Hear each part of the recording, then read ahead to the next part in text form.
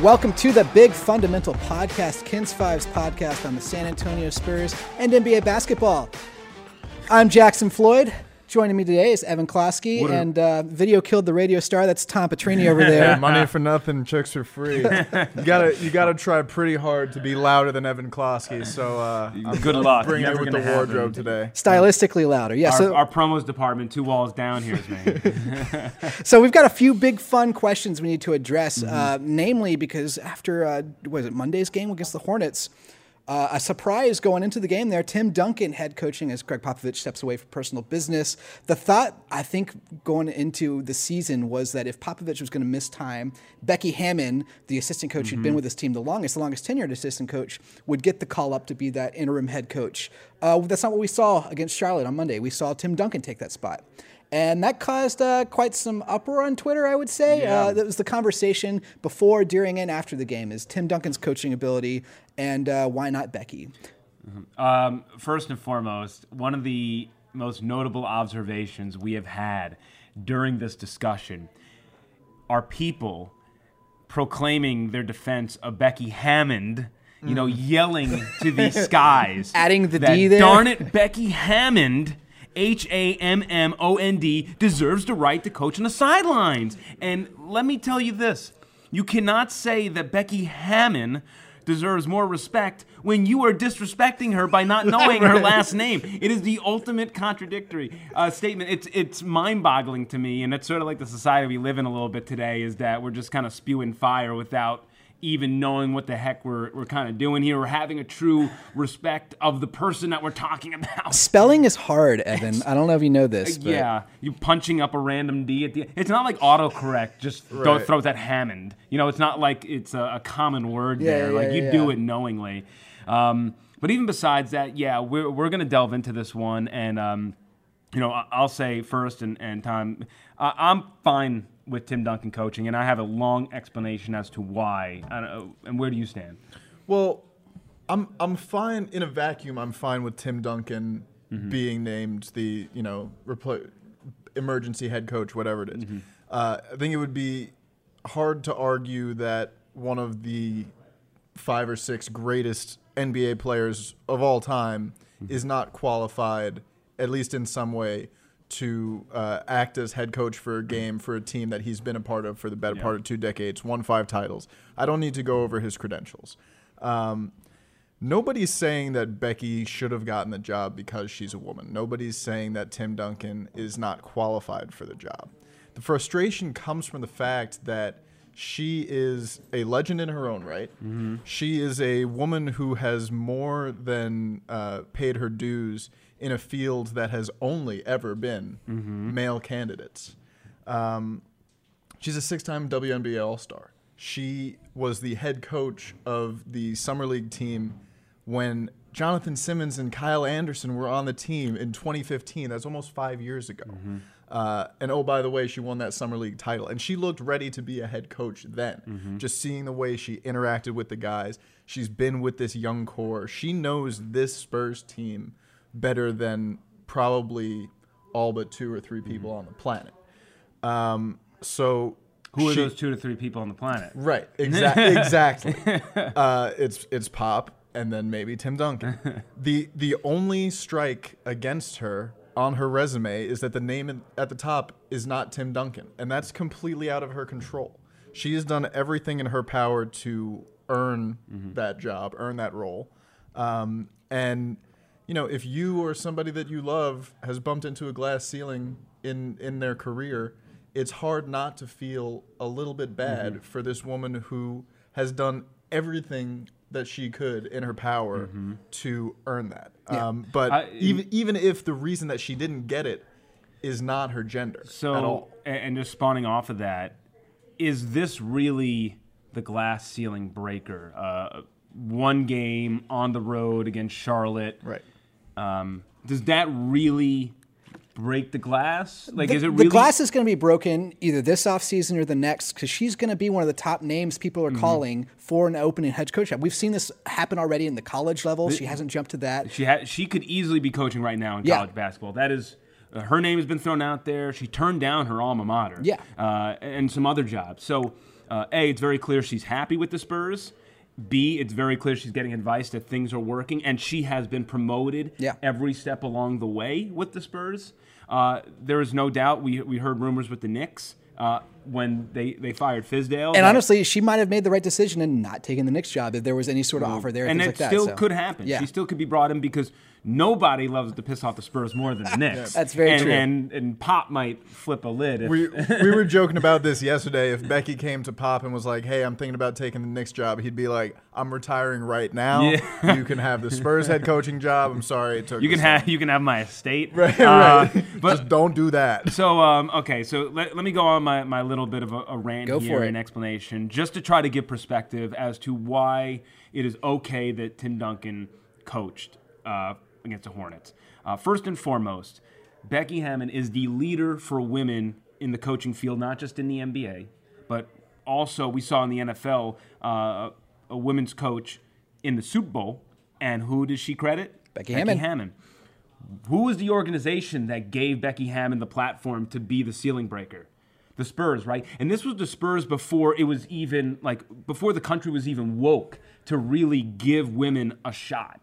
Now we are well more knowledgeable as a country to say, hey, women can do just as much as men, and that is very important. And I am so proud of the movements we are making as a country on that front. This was pre-Hillary's nomination. That's what I'm saying. This was 7 years ago. I mean, this was way beyond it being in vogue. It was just literally Pop and R.C. Buford and the organization saying, this woman is freaking damn good at basketball and she can coach and she deserves a spot on this team because she's an asset. Yeah. Literally just looking at her qualifications, that is what they did. So that is what you have to understand when it comes to the San Antonio Spurs. You can't say that they're an organization that is afraid to break the glass ceiling when they're the ones that broke the glass ceiling in the first place. Yeah. We can't come at it from that contradictory route. Not with the Spurs. There is way too many other angles to where we can poke and prod, but with this organization, they have proven time and time again that they really do not give a crap about that stuff, and that is not going to be in the forefront of their decision making.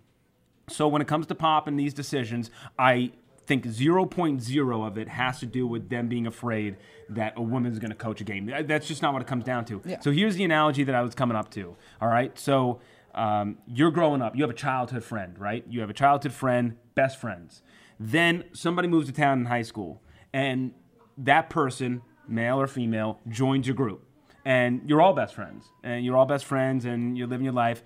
The person who moves to town and yourself then goes off to college. You guys are best friends. The other childhood friend goes to a different college. But you're still tight. You're FaceTiming occasionally. You're just not seeing each other all the time. But you're still very much in communication. Come home for the holidays, you see each other. College ends in 4 years. You come back.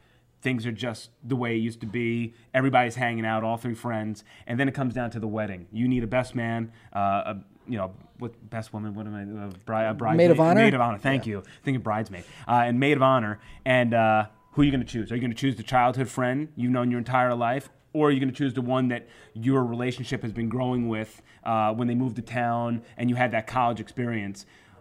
To me, it's the childhood friend, right? That's the one you've been through thick and thin with. That from day one they've been your person, and guess what? Like, the person who just came into your life during high school and you've been friends with and you're guarding that is still going to be in the bridal party or a groomsman. It's just a matter of picking and choosing who is your go-to guy or girl.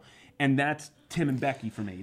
That Tim has been there for Pop from really the onset, the beginning. That is his guy. Yeah. That is the one that he has gone to war with the most. And even though there's been some time away and Tim retired and Becky stayed on, Tim is his guy. And even beyond that, when we bring it to the basketball world, Tim is arguably a top 5 player ever. And not only beyond that, even beyond the credentials, he's done it with the same organization, with the same powers that are still in place with the same system. So he knows it backwards and forwards, has won championships with that.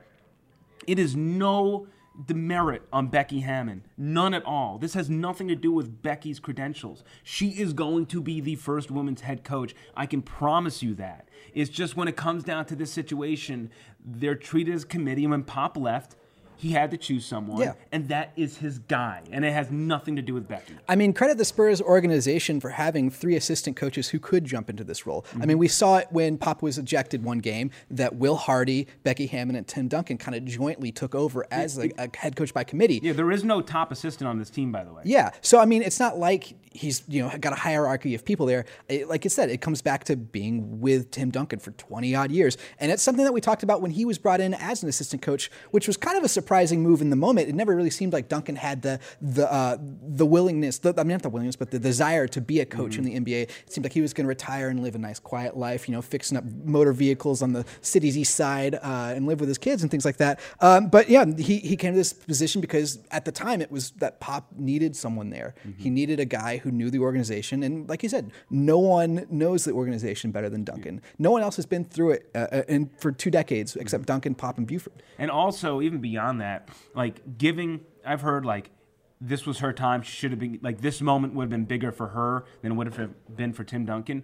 On another side of the coin, is it fair to thrust Becky into this groundbreaking role? I mean, it already popped off on the what could have been. Imagine she did it. It's on the second leg of a back-to-back where you're traveling. The Spurs team is maybe at their peak an 8th seed. I mean, they're not a very good team, and you're going to throw her into a role where, in that situation, I mean, they pulled out the 1-point victory, but it wasn't a good situation entering the night. I mean, you were hopeful that they were going to win that game. They were favored to win that game, but what happened if it turned badly? And then all of a sudden, Becky has one game on her resume where she was a head coach. It went sour because it was the back end of a back-to-back where they were traveling. I mean, it started off the game that way, oh, crap, this is going to go bad. Yeah. And then all people talk about is that one game she coached. Yeah. The one game, and it's zero reflection of how good of a coach she is. It just was a terrible situation to be put in. Yeah, that's just the tape you have on her. So we're talking about the positives of what could have been. What about the negatives?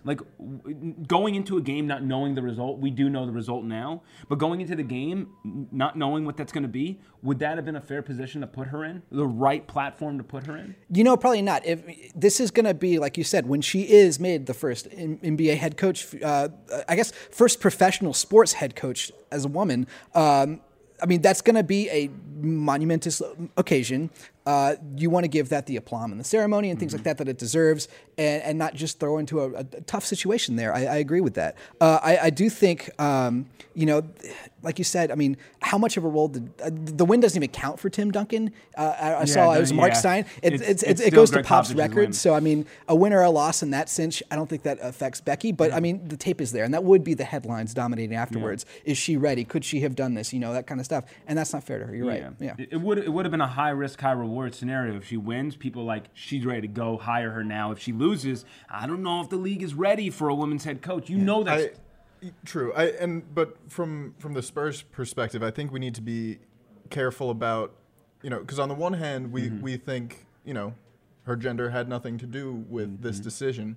But if we then go on the other side and say, well, maybe Pop was trying to protect her, I don't know how much I buy that. I think maybe. And that's fair. That's 1,000% fair. Again, I think Pop gave this 0.0. I agree with you, yeah. I still default back to Pop saying, Tim's my guy, and that's who I want. Literally, right. I think he spent 2 seconds thinking about it, saying Tim's the head coach, and that's it. I got to go. Yeah. Right. I don't. We're delving into deeper things. I'm talking more abstract, but yeah, I 1,000% agree that I don't think that was the decision making in the process. So let's talk about Coach Tim Duncan then.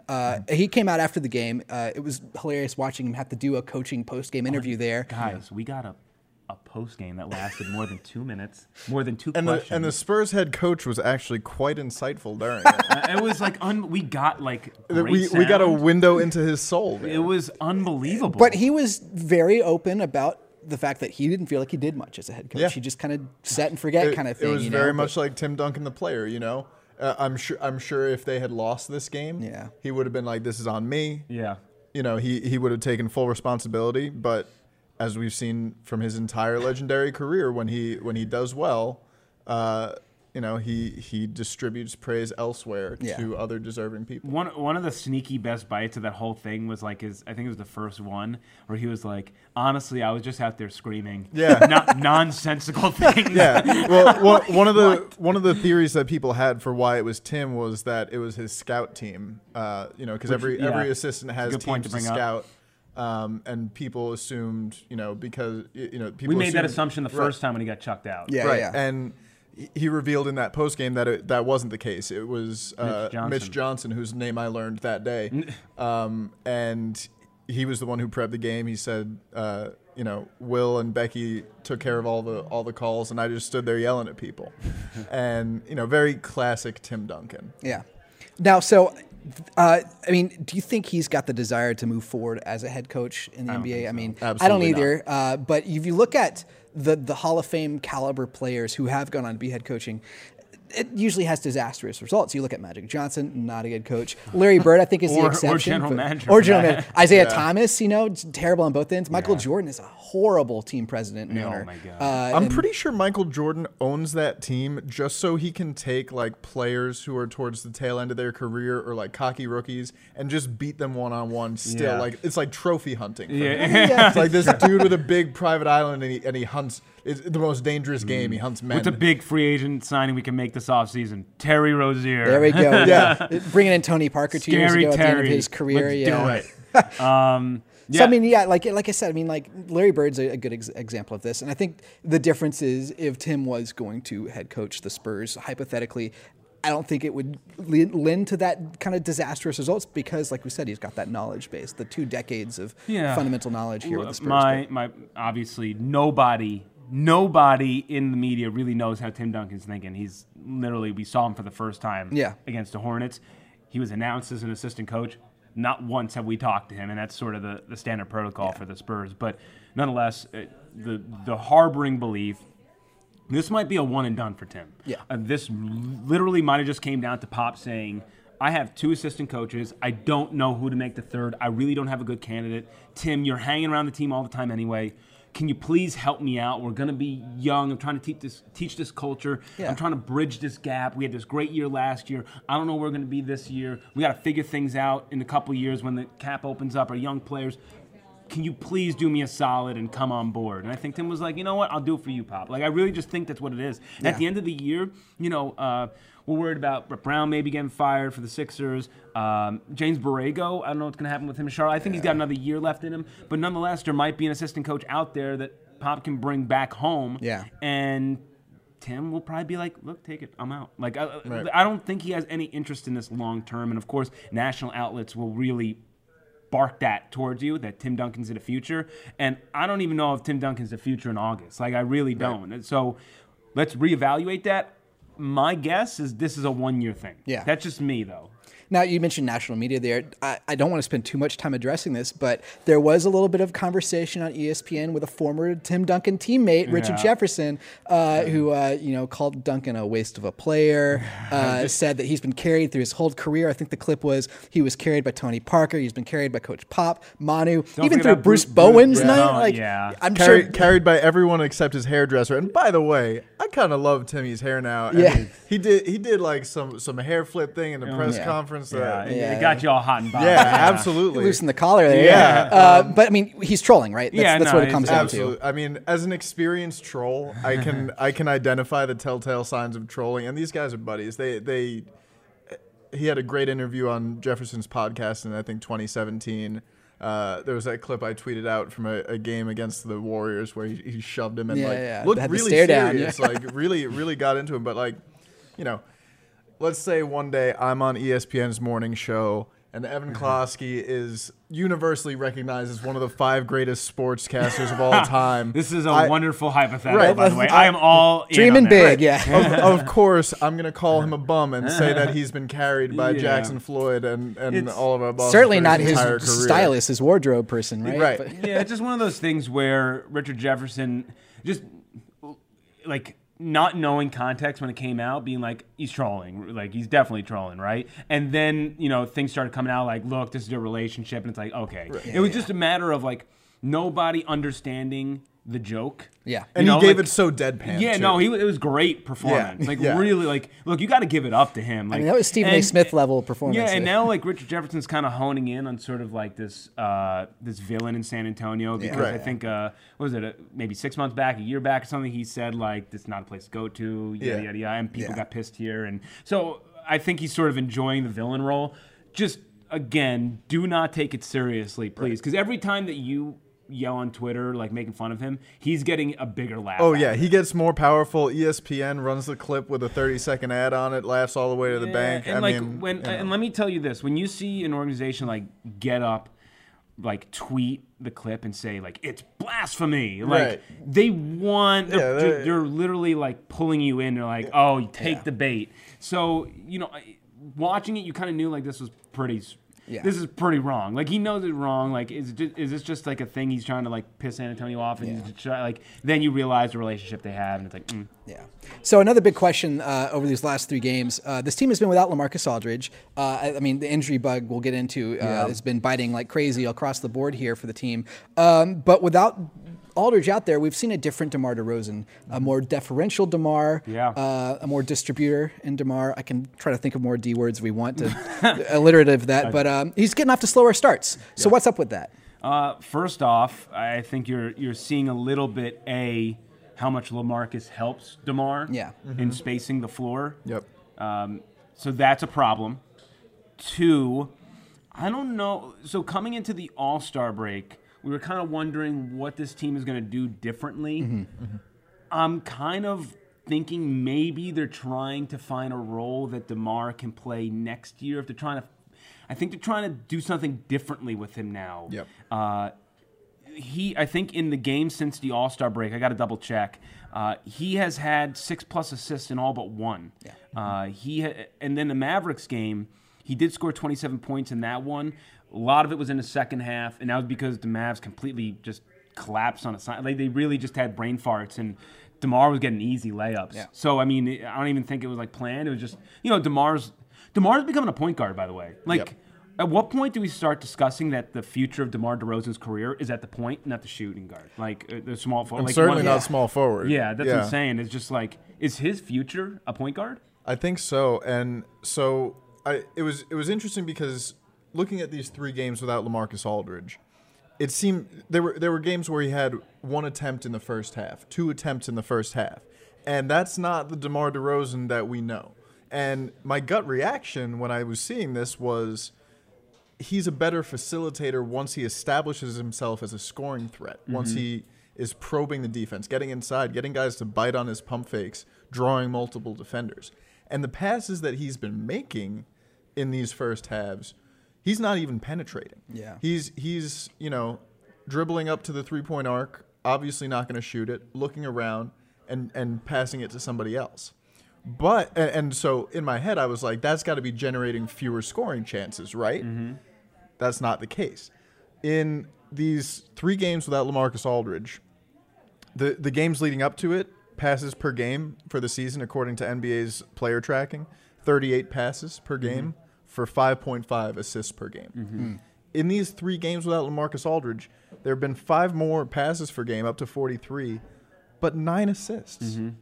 And so what that tells me, with the context of these not being really, passes off of really destructive penetration, is that he's deferring to some of these young guys, and they're making things happen.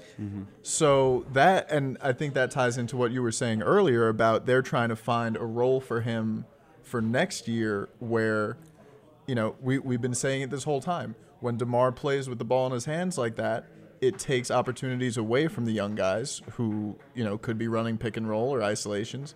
And we've seen DeJounte Murray get more opportunities. We've seen, Derek White, even Keldon Johnson getting some more opportunities. And it's because DeMar DeRozan at the beginning of the shot clock is saying, here, you take it. And kind of getting out of the way. And he doesn't space the floor all too well, which is still an issue if he's going to play that way. Yeah. I mean, he's a guy who doesn't need the hot start to find a shot. Like you mentioned in the Mavericks game, he didn't need to take a bunch of opportunities in the first half to end up with 20-plus points, and most of those shots come in the second half.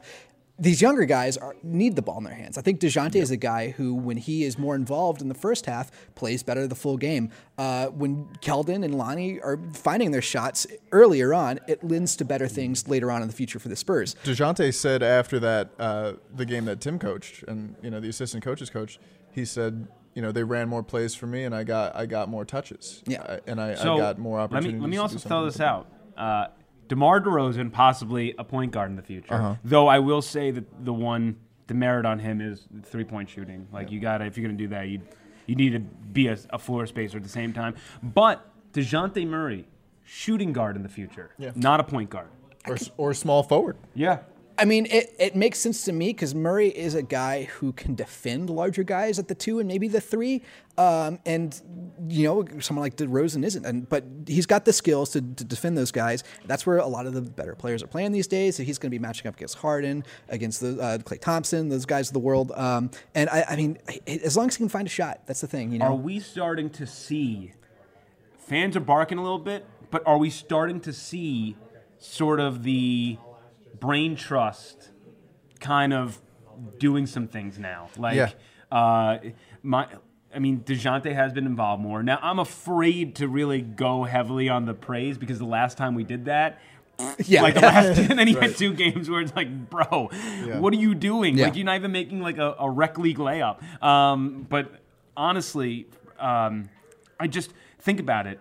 Even at the end of games now that Derek White and DeJounte Murray have been playing more together, Pop calls on Derek to be the point guard. Mm-hmm. So obviously, in our heads, if we can go into Pop's head, push comes to shove, he trusts Derek more than DeJounte with the ball. Yeah. DeJounte's always had a problem with turnovers, and you would hope that he'd clean that up as his career progresses. And he has. But he hasn't. I mean, he's done a little bit, but there's still an issue there. Yeah, so I'm just wondering if DeJounte may be a better fit as a shooting guard moving forward. Well, basketball is becoming so positionless too. Yeah. I mean, if you I say that loosely. You know what I'm saying? As the primary engine of the offense. Essentially, that he's not controlling the initial initiator. Yeah, initial initiator. That's Evan's band name. The initial initiator initiating the initiation. I get what you're saying, and I like that a lot. I think it down on the board. White has always reminded me of Manu Ginobili, and that's what Manu did. He'd come in with that second unit, and he would be the engine, and then he'd finish games as the guy driving the offense there. But you had Parker's the main guy. DeRozan as that main guy, I think works, and I think you're right. Seeing the brain trust kind of put that to pen to paper there, making things happen. Man, it works for James Harden. It works for Giannis to be the distributor, the guy who collapses the defense and then dishes it out. It's just those guys have a better 3-point shot. I mean, we're saying things. I mean, Giannis is still a below-average 3-point shooter, but he's better than DeRozan at it. So I mean, that's important to figure out DeMar's true fit. Yeah, and especially going forward in the NBA, where you need to be living on an island now. If we're going to project that the Rockets are the future of the NBA, right? If we're just going to assume that, DeMar can fit in offensively, but defensively, he is going to be so screwed. Yeah. So it's just wondering where that fits in also in the greater scheme of things. Just to continue, this past week, the injuries stink, and let's just quickly go out of the way with the injuries. Yeah, with let's do it. The Orlando game, Jakob Poeltl plays 4 minutes, MCL sprain. He's out indefinitely. I kind of looked up other players who've had that injury. If it's a grade 1, it's usually a 2-week. Steph Curry had a grade 1, and let me just say, Steph Curry is a bit more nimble than Yak. So a bit, yeah. Yeah, so 2 weeks. I mean, we're talking maybe 2 to 3 weeks for a grade 1. If it's a grade 2, and now we're talking Blake Griffin territory, which I think is a fair comp to Yak as far as size and build. Agree. I mean, we're talking about 4 to 6 weeks. So, and I think he said grade 2 in his post. Was that on Facebook? Maybe. I don't remember. I'll have to go back. And I don't remember hearing a grade. I assume it's a grade 2. Yeah. So the point is, Yak can come back if the Spurs are making an 8th seed push. Yeah. I think you might see him the last 5 games of the season if the Spurs are in contention. Outside of that, you're just going to shut him down. I mean, there's no reason to risk further injury. And then LaMarcus Aldridge has been out since the Thunder game coming out of the All-Star break with a shoulder sprain. There is some optimism. Honestly, we should be getting an injury report any minute from the Spurs talking about what he's going to do tomorrow against the Nets. But there is optimism that he is going to return tomorrow. I mean, this has been the biggest. I think the weakest point in the depth chart is the big men for the Spurs. Right. I mean, they got a vast amount of wing players who can fill in at the point, the shooting guard. If DeRozan was missing time, you'd put Keldon or Lonnie in. And the fact of not having LaMarcus and Pearl really hurt them against the Pacers. Yeah. I mean, they did a great job, I'll say, of containing Sabonis. Sabonis Until is the a end of the freak. game there, All right, yeah. let me just tell you this. Sabonis is a darn freak. I watched him since Gonzaga. He is so damn good. He was an all-star this year. Mm-hmm. They had the task of Sabonis and Turner. Turner got injured for a little bit in the beginning of that game. They kind of bailed him out for a bit. And they contained him. But containing down low resulted in the Pacers popping off from three in the second quarter, and that ultimately doomed the Spurs in that game. And then, they had this ferocious comeback, which no matter what we can say about the Spurs team, they really don't die often. Yeah. We can talk about like the Thunder game where they had. I mean, there's a Thunder like once every other month they really put up a true stinker where it's like putting all the backups in the third quarter. But they like every time you think they're like, oh, it's gonna be one of those games, they surge. They find it in themselves, and they were up by 4 because Lonnie Walker was a freak of nature that game, and then Sabonis came in and tired legs and working your buns off the entire day down low, and just Sabonis was getting second chance opportunities. Yeah. And it just and then you were playing a game where you had to match them offensively, and it just Lonnie Walker was the engine, and when that's done, they couldn't meet up. But I will say the small lineup for the Spurs with Gay at the 5 actually has not been bad. Yeah, which is curious because Gay himself has been pretty bad. I mean, the dude just can't guard the perimeter, man. Yeah. Every time you watch it, like when you take a look at threes, and if you have DVR, rewind it. Like I feel like 30-40% of the time it's Gay trying to guard the perimeter, and you're like, oh, there we go. I mean, what are you gonna do? Right. But like I think one thing we need to talk about with these injuries is some. Oh, Marco Bellinelli has an illness. Yeah. That too. Why we saw Keldon Johnson in Charlotte. Yeah. Yeah, well, we know, Tom. We know. We know. But one thing we need to talk about is Chimezie Metu. Still in Austin. And ahead of we knew LaMarcus Aldridge would be out for the Orlando game. Yeah. They choose not to bring Metu up for depth, and the backup starting center goes down in the first 5 minutes of the game, and for that game, I would think they would see that happen and be like, okay, that's a huge bummer. We need Mezzi here right now. And you could argue that they should have made that call before that game because of the possibility of something exactly like that happening.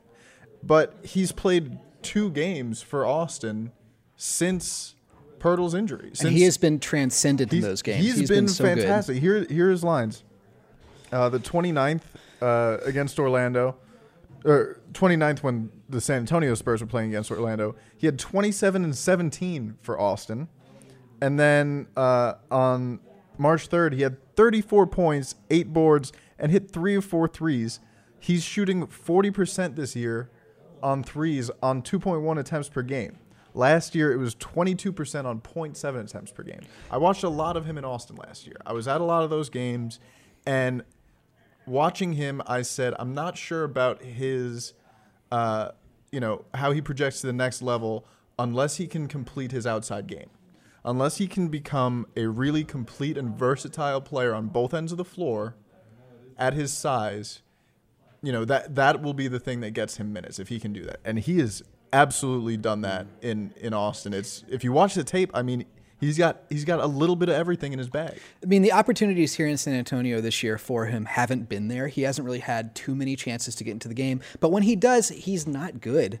I don't know what I mean, I would maybe describe him below average at best, but a little bit gun shy. Yeah, the shot's not there. He's hitting threes in Austin. I just think he's been hesitant. I think that's the first thing that you notice. It's a comfort thing. Yeah, so I just think that every time he's got into the NBA game, he's not 100% sure what to do in a sense, can I do this? Do I feel like when the Oklahoma City game happened, he looked more like himself. Why? Because there was nothing on the line. Yeah. He was playing his game. He took outside shots. He didn't care. So that's just a mental thing. And I don't know if if we're talking about it, I don't know if they're seeing it like, look, or maybe they're just like, look, we're as I said, they're. It seems like the brain trust is sort of getting things moving. I don't know if they're telling Mezzi, look, we want you to work on this part of your game, and we're going to send you down there. Yeah. We don't, again, fans saying, like, why don't you care about the future? I argue that this is caring about the future, that he's down there, obviously to work on something very specific. Yeah. Because they do need that in their baggage right now with the NBA club. So, but if you're starting Drew Eubanks, look, and I'll say this: Eubanks came in formidably, for that game against the Magic. Did some nice things, hit a 3-pointer, which he does not do. Pop said never do Bench that again. went nuts. And then Indiana got way overmatched. Last game in Charlotte, just kind of didn't even see him there. I'll say this. I don't know where Drew Eubanks kind of projects to me. Yeah. He's, 6'8", 6'9". He can't shoot a 3. He's not necessarily strong enough in the post. He's not necessarily great enough to guard the perimeter. He doesn't have a great jumper. He's got the hook shot, which is great 25 years ago. I don't know. To me, Drew Eubanks is a 6'10" version of Jakob Poeltl.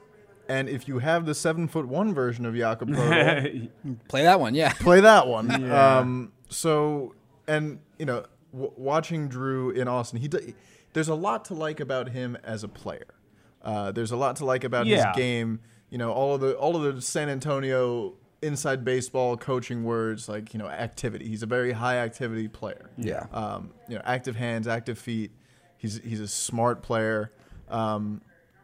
But he couldn't keep anybody off the glass in the Pacers game, which is to be understood. I mean, you're going against Miles Turner, who's a freak, and Domantas Sabonis, who is also a freak. Yeah. So, you can't blame him too much for not thriving in a situation where, just by the very nature of it, he's overmatched. Yeah. I agree. I mean, I don't see Eubanks has been one of those guys who's been an integral part of the community in San Antonio. He's one of the coffee gang, go out and get the first coffee. Team all bench mob. He I think inherited Patty Mills' towel when Mills started getting more meaningful minutes too. But no, I don't know what the future offers for him. Yeah. And I think maybe if this is a future forward team right now, I don't know, like you said, max potential right now is 8th seed. Give the time to Messier. He might not be ready there, but he's only going to get ready. Yeah, I am. I know I said all those things about Messier, but I am confused that why Messier isn't with the team right now. Now, that's the thing. Yeah, and those numbers, I will say, is also a product of the fact that literally all the best Austin Spurs are outside. Even Q, I think, is with the team. Yeah, literally all the best Austin Spurs are with the Spurs. So Mezzi is like the engine for that team. So, I mean, it's all going through him. Yeah. Whereas when you started the season, and that's not to say that Mezzi wasn't great to begin the season, because, I mean, he has great numbers throughout. So it's just, I am surprised Mezzi's not with the team. The sort of the supplemental part of having all the injuries is that we're seeing sort of different things. I do want to transition a little bit into Keldon playing, which I really liked. I mean, it like Marco gets an illness. And Pop's not there, so there's literally no way that Marco can get into the game. Right. And so I still was expecting him to descend from the rafters. Yeah. Is that Bellinelli's music? Oh my God. Oh, you got like Vince McMahon. It's me. What was that, like Yoshi? Did you just pull it? No, you did it like Wario. But like, so with those two worlds colliding, we finally got Keldon Johnson into a game, and it's what we've been clamoring for all the time. He actually hit a 3-pointer, which was nice to see. Again, that's not going to be his bread and butter. I don't, think that's going to be a trend. Yeah. But nonetheless, I think he only shot 4 times, right? But he has an unbelievable ability to finish at the rim. Yeah. Like, it is so impressive. And he is not even, like, strong yet, Like, he hasn't even built his body yet.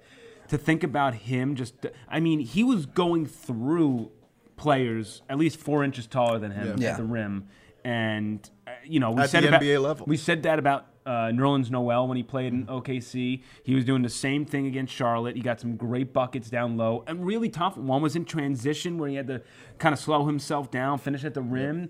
It kind of looked pretty easy for him. Honestly, he gets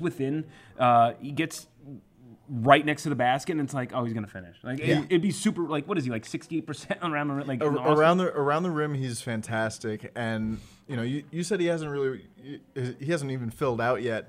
But when he was drafted and going into summer league and all of that, you could tell that he had the most NBA-ready body out of the rookies that the Spurs drafted. And I will always remember, like, the moment I fell in love with Keldon Johnson was he drove, it was in transition, and he got a dunker layup through contact, wound up on his butt, looking directly into the camera, and he just goes, big body! Yeah, it's fun. He always does. And that was it for me. I was like, I love this kid. I want Spur him to for life, play yeah. 25 minutes again. The big body stuff, by the way, is like his thing. Like, yeah. if you like, He's made it his he trademark. says when I was at a Spurs game before a Ken's 5 hit, he was shooting around. It wasn't in a game he got into, but he was screaming during the practice session. He gets fired up. Yeah, I mean, his motor is the best thing about him to me. Is every second he's on the floor, it's not even like he has some dog in him. It's like he actually is a dog out there on a basketball court with a ball and 9 humans. Yeah. And he's just chasing it with that level of intensity compared to everybody else. So, out there. Evan, you brought up the fact that he did hit a 3-point game, and then that game, and you said, that's not what he projects to. Yeah. I'm going to get a little big fun hypothetical here with what he does project to, and also going to do something that I usually hate, but I'm a hypocrite, so I'm going to do it right now. I openly admit to it. It's okay. Right. As long as you own it. I hate cross-sports metaphors, but the Spurs, as we talked about in that Pacers game, we've seen it several other times through this season. They don't have a closer. They can come back in games. That middle relief is strong there. But when it comes down to the bottom of the ninth and you need someone to close out the game, Mariano Rivera is not walking through the fence there. They're not even have a capable closer. You'd hope that would be DeMar, LaMarcus.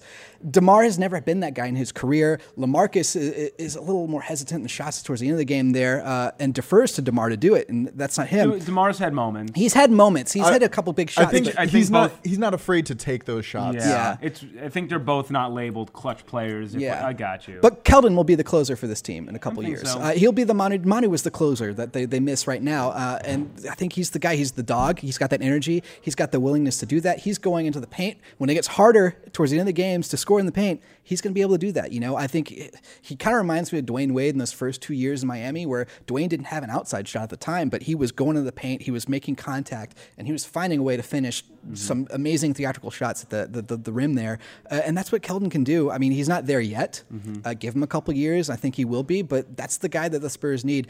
I think maybe Lonnie might be the closer, but it's not Keldon. He's shown the ability to do the same thing there. Yeah, we'll see. I definitely actually agree with you with Keldon, because Keldon has that build. With Lonnie's more of like a heat check guy. Yeah. I think with Lonnie, it's more of like, dude, and you see this with Pop.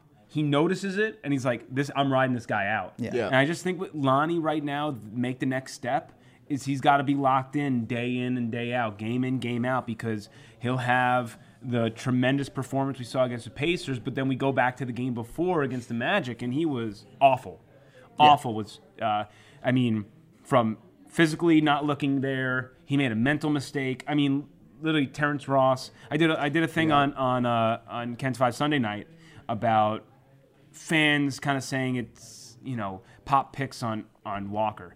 And I've said this on the podcast multiple times. I'll continue to say it. At the beginning of the year, I thought it was unfair. I thought Walker should have been in. We can blame Pop for that. I think he deserves that blame.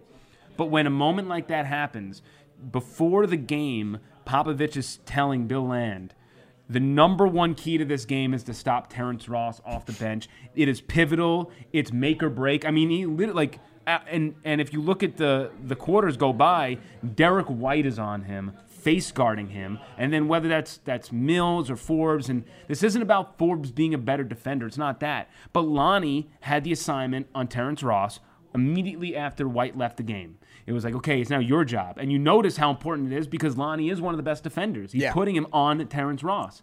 And the first thing that Lonnie does is he cheats to help. Terrence Ross just circles around the perimeter, easy wide open three. And you can't do that. And that's just stuff that is going to help Lonnie going forward. And what happened? Lonnie played the next game. Yeah.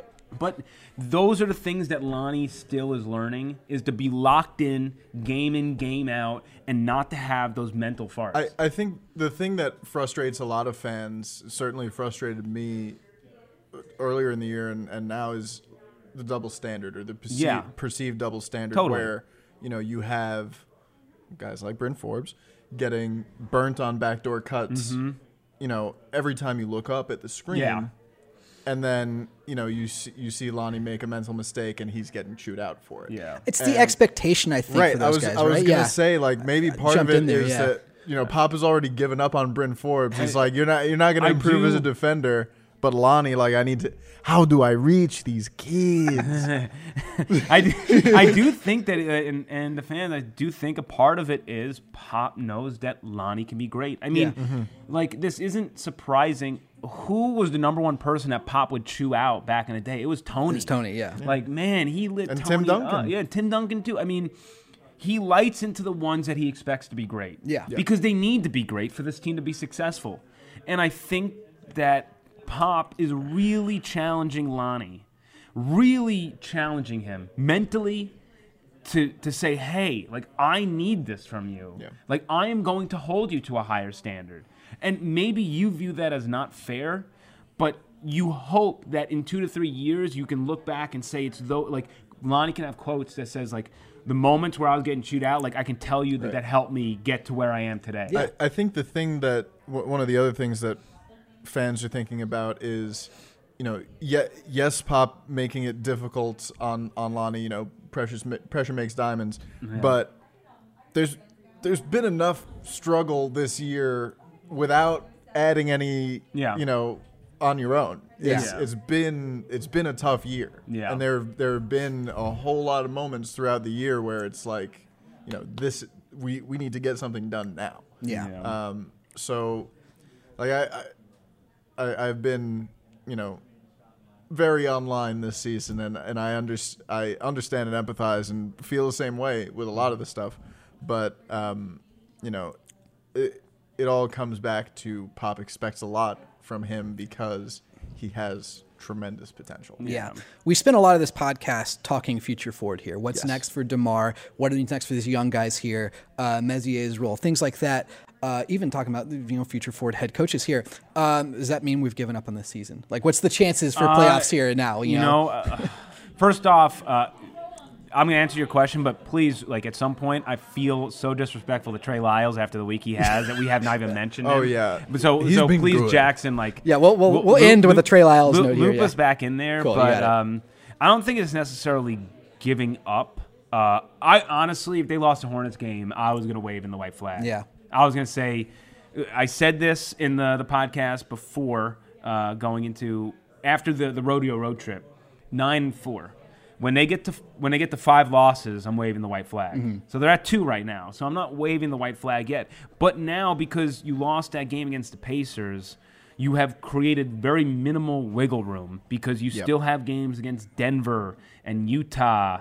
And trying to think of, there's a couple more playoff type teams. Jazz don't scare me. Yeah, you beat the Jazz twice. So you can really beat the Jazz like 3 times. Like, I'm just wondering about that. Like, you've already gotten your 2 wins against the Jazz. I mean, they're looking really bad right now. So we'll see how they look. But you get Dallas again. They saw the Golden State game in the schedule too, right? And Curry's back. Curry's so back. that's not going to be a cakewalk anymore. Yeah. So I mean, though I will say that even when Curry was on the team at the beginning of the season, they weren't good. That's very true. But now and I will say this: it's not like Curry on the team affected them too much at home against the Warriors early in the season. They took them to overtime. So it can't be much worse. But the next 2 games here, at the Nets, at the Cavs, need to win both of those. You need to win them. Absolutely. The need Grizzlies to win both of those. Grizzlies beat the Nets by like 40 points. My brother was at that game too, and he's a Grizzlies fan, so he was feeling pretty good about that. Thanks for that one, Brooklyn. Appreciate it. Yeah, way to step up. I mean, how Spurs season 2020 would it be if? Well, what it's going to come down to is the play of Trey Lyles. If he can keep the hot streak up.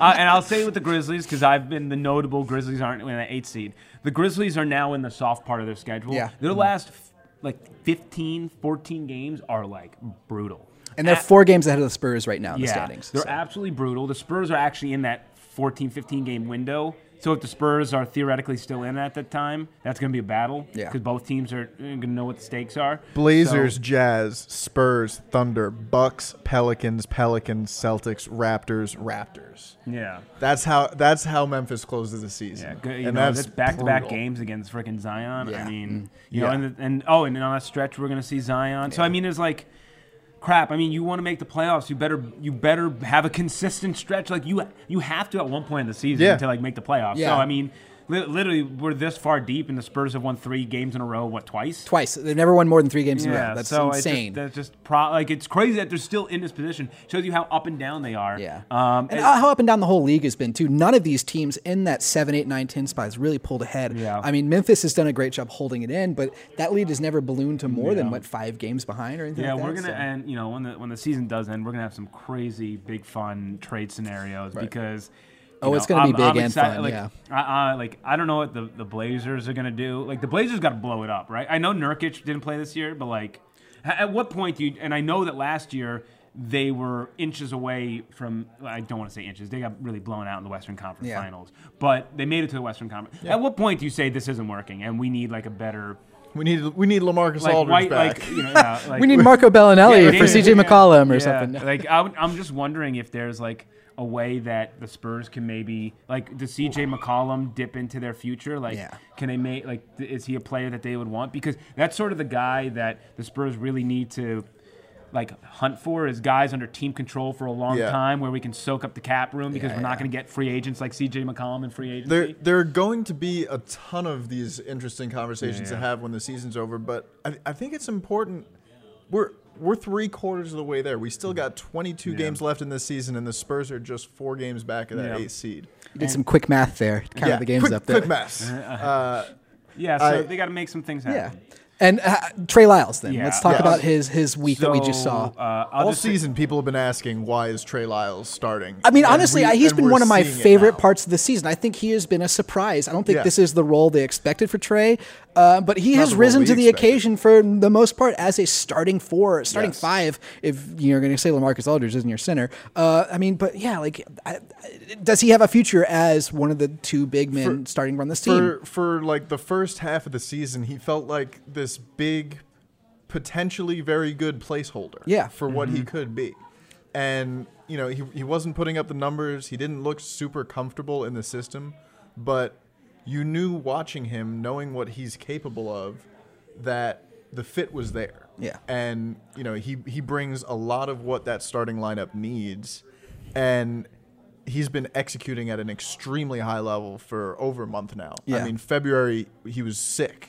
He shot, I think, 57% from the floor and 50% from 3 on a higher volume of attempts. So I just want to, and I'll leave this back, because I've been the number one person that said, like, look, Lyles is, like, okay, I guess, but I don't know his ceiling. Yeah. And I've been like, you probably just want to cut bait. Like, I wasn't on the Lyles train, but I just want to say some of his stats here. So in November, in November and December, he played about 16 to 17 minutes per game.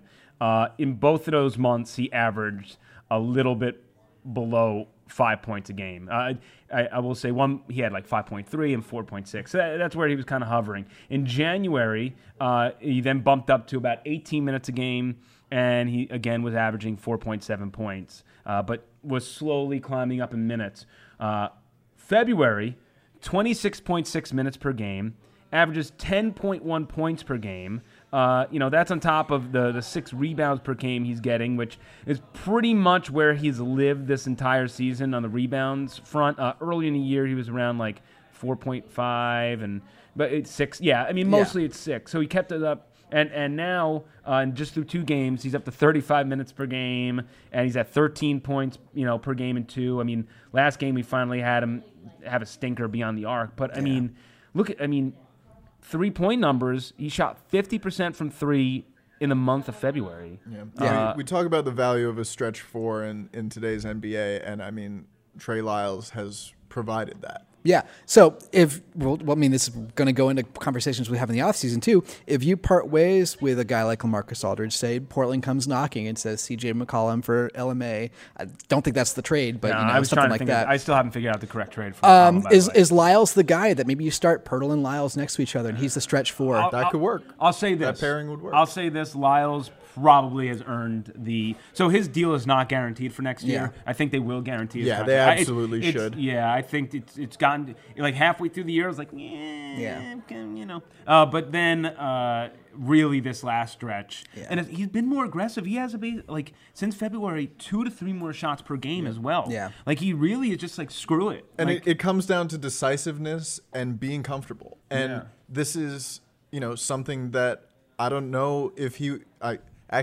I'm sure he wouldn't be this comfortable if he hadn't been starting pretty much every game for the season. And that can kind of make you wonder about some other guys. Yeah, exactly. So, I think that you will absolutely see Trey Lyles back next year. I just, especially now, I mean, the deal, I think it's like going to be $6.5 million, $5.5 million. I mean, it's kind of a steal. Yeah, I mean, well, and you already, again, even talking about the cap next year is so tough because you don't know what they're doing with DeMar. For sure. Potentially they're crunched and they need to sign him because they don't have much room left, or they get rid of DeMar and now we got a lot of flexibility. Yeah. Depending on who they bring in sign trade, there's like a whole rant there. Yeah, I mean, like you said, he's going to be one of those guys that's going to be one of the check marks they have to address in the offseason.